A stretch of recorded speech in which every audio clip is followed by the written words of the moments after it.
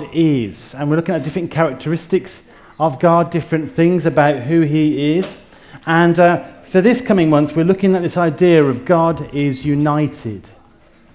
God is united. I think it might say that up there, yeah. You can see it up there, over there. And so we're looking at that understanding as God being united. And we're going to hear we're actually going to hear one Bible verse read twice, I think. And I think, is it Millie and Harry, I think? They're going to come and read that out for us. So we're going to hear it first in the NIV, New International Version, and then also in the Message, because sometimes the Message says it in kind of more everyday language, and sometimes that's helpful for us. So we're going to hear that, and then we're going to think about God being united. So great, go for it, Millie. Yeah, you do that one, yeah. For he chose us in him before the creation of the world to be holy and blameless in his sight. In love he predestined us for adoption to sonship through Jesus Christ, in accordance with his pleasure and will, to the praise of his glorious grace, which is freely given us in the one he loves.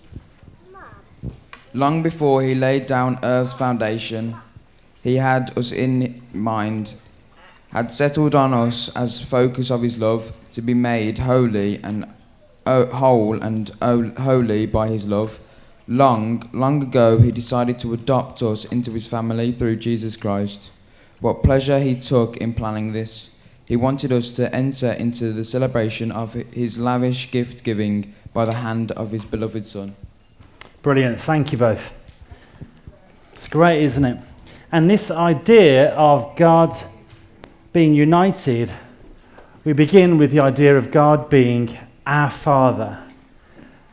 And next week we'll look at God being Son, and the week after that we'll look at God being Spirit, Holy Spirit. And so we'll think about those different aspects of God's identity. But we begin with this understanding of God being our Father. And this passage speaks about us being adopted into his family. And so there is a great Christian charity. I want to show you a second video. And this is from that charity.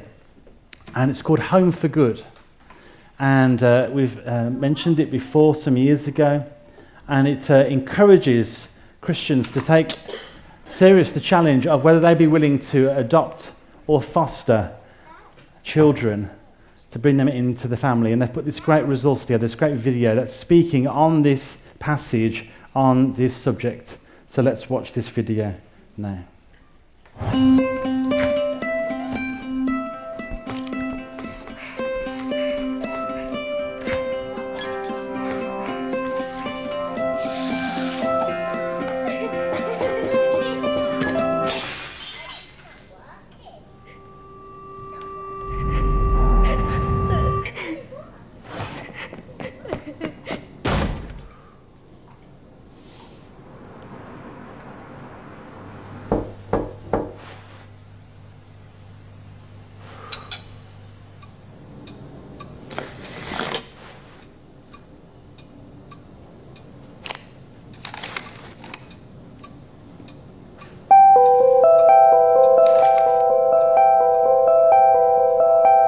My dear child, I love you. You know I've loved you before we even met. I loved you so much I could not leave you waiting for a family, alone and vulnerable, feeling guilty and lost in a messed up world. It was because of love that I chose you. It wasn't easy, but no sacrifice was too great, no wait was too long, and I knew there would be challenges from the get-go. But that was never going to be a deal breaker, because I wanted so much to be your father. Not just in name at a ceremony, but in the ordinary, day-to-day moments, every day. I hoped you would come to trust and feel secure as part of our family, to be able to learn, to feel close to those who love you. And there have been times when I know you've sensed that.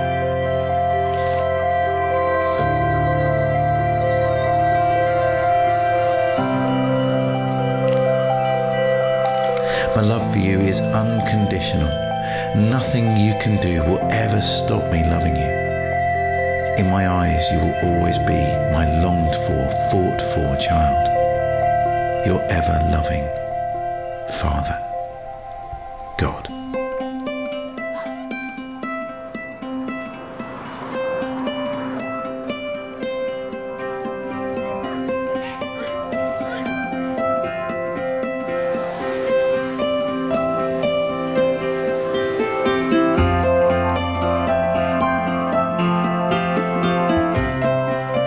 Grace and love that every Christian receives from our Father God as we are welcomed into His family can be passed on to others. Today, there are thousands of children in the UK care system who need to experience acceptance, welcome and unconditional love. They need fathers and father figures, mothers and mother figures. Could you accept as you have been accepted? Could you welcome as you have been welcomed? Could you love as you have been loved? Together, we can find a home for every child who needs one.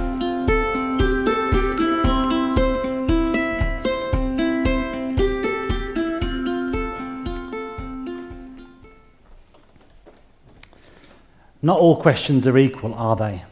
Some questions carry greater weight than others. And this question, who am I, is one of those biggest questions that we have. Who am I? And the Bible speaks very clearly through this idea of adoption that we are His adopted, beloved children, each and every one of us. Sometimes we, like the child in the video, question that.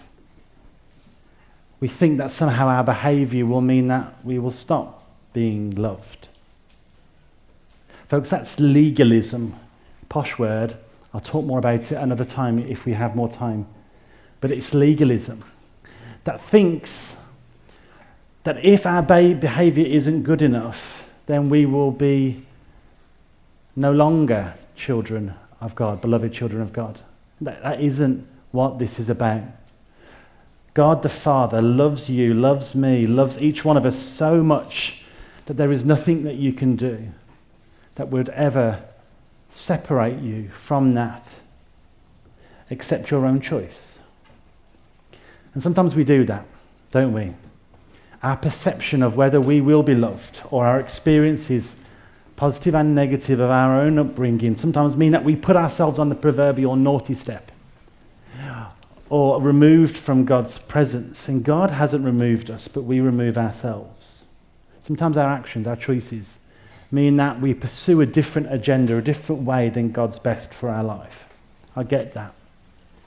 But God loves you so much that He sent Jesus. He sent Himself to come and to show His love to you. But I'm getting ahead of myself. That's next week. God the Son. We are all adopted. We are all chosen. And through grace, we can put our faith into action and say, I welcome and I accept that I am loved by you. It's who I am, the song says. That I am loved by you. And it requires us to be brave. The braver response to a God who loves is saying, I choose to accept that I am loved, no matter what. That your love is never in doubt. That you have made a way for me to be in that relationship with you. And I respond by saying, I love you too. It is a response. We don't have to make that response. A lot of people choose not to acknowledge that God exists as their Father, that God wants a relationship, personal relationship with them. That's their choice. But for many of us, we identify as Christians because we say, I recognize the work of Jesus. I accept Him into my life. I recognize that I need a Lord and a Savior. And I choose to walk with you, Jesus, to transform the lives of not only myself, but of others. So it does take us to be brave, to recognize that we need that relationship, that deeper roots that the banner speaks about. But I also want to challenge us, all of us, not just the men here, about the influence that we can have upon our next generation. Within the wider church of the Black Country, through something called Love Black Country, I've mentioned this before, there is a moving, a growing decision to say as the church that we recognize the role that we as adults can play in the lives of our children. That we can throw our arms around them and say, let us invest in you. Many of us in this room might not call ourselves experienced children's workers or youth workers, and we look to others and say, they can do it, not me. But like Kath has been encouraging us, we can all make a difference by mentoring our young people, and that's in process, isn't it, Kath?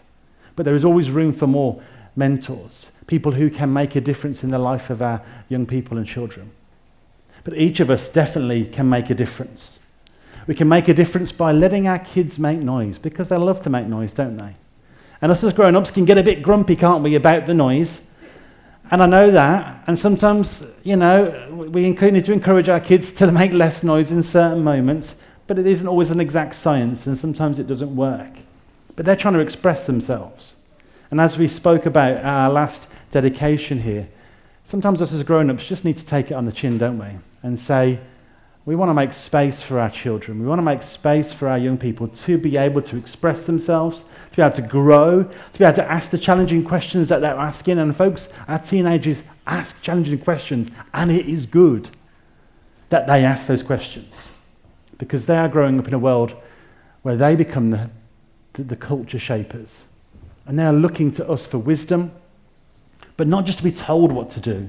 They are looking for people who are willing to listen to those questions and journey with them.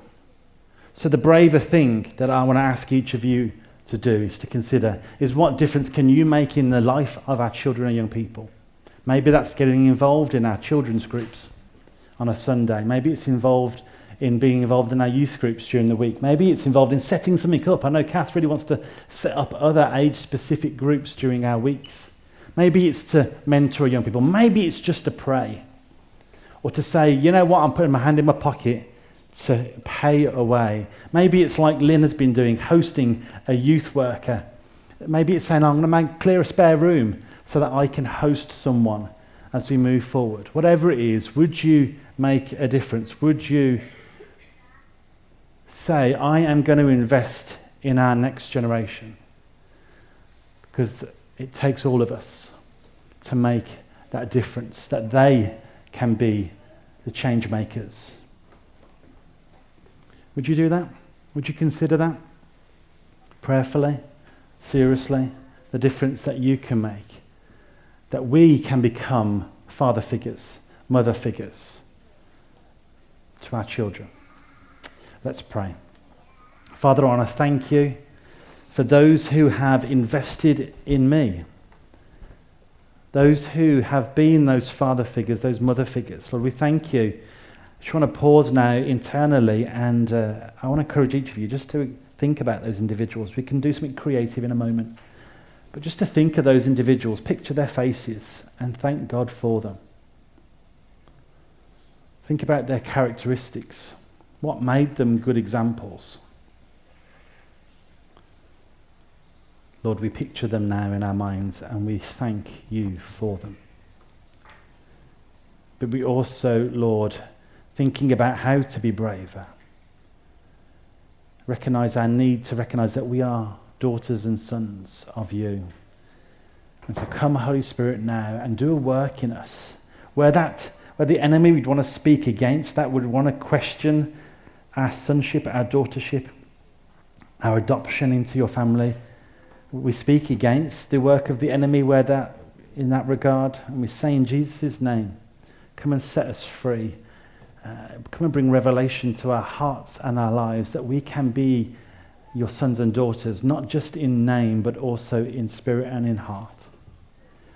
That we can, with boldness, rise up and know that we are special in your sight, not because of anything we have done, but because of who you are and who we are in relationship to you.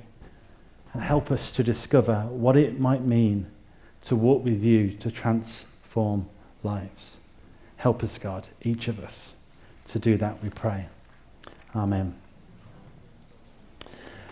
So as I said, we're going to do this creatively as well, and what I love to do is just on your tables, you see lots of different coloured bits of paper. Those faces that you brought to mind, those father figures, why don't you write their name down and staple them into rings to make a paper chain like you see on the screen. So write down the names, just grown-ups, it's time to get creative. You do this as well, and then we can make a big long paper chain and we can see the difference that all these men have made. So all of us, think of a name, think of someone. You can do as many as you like, there's plenty. Write them down quickly. Someone grab the stapler, staple them together. Let's make a big paper chain all together. And if some of the family team, all-age team can come and help, that'd be great. So Lisa and John and Kath and the others. Jan, if you're around as well. Can you come and help people to make these paper chains now? Thanks.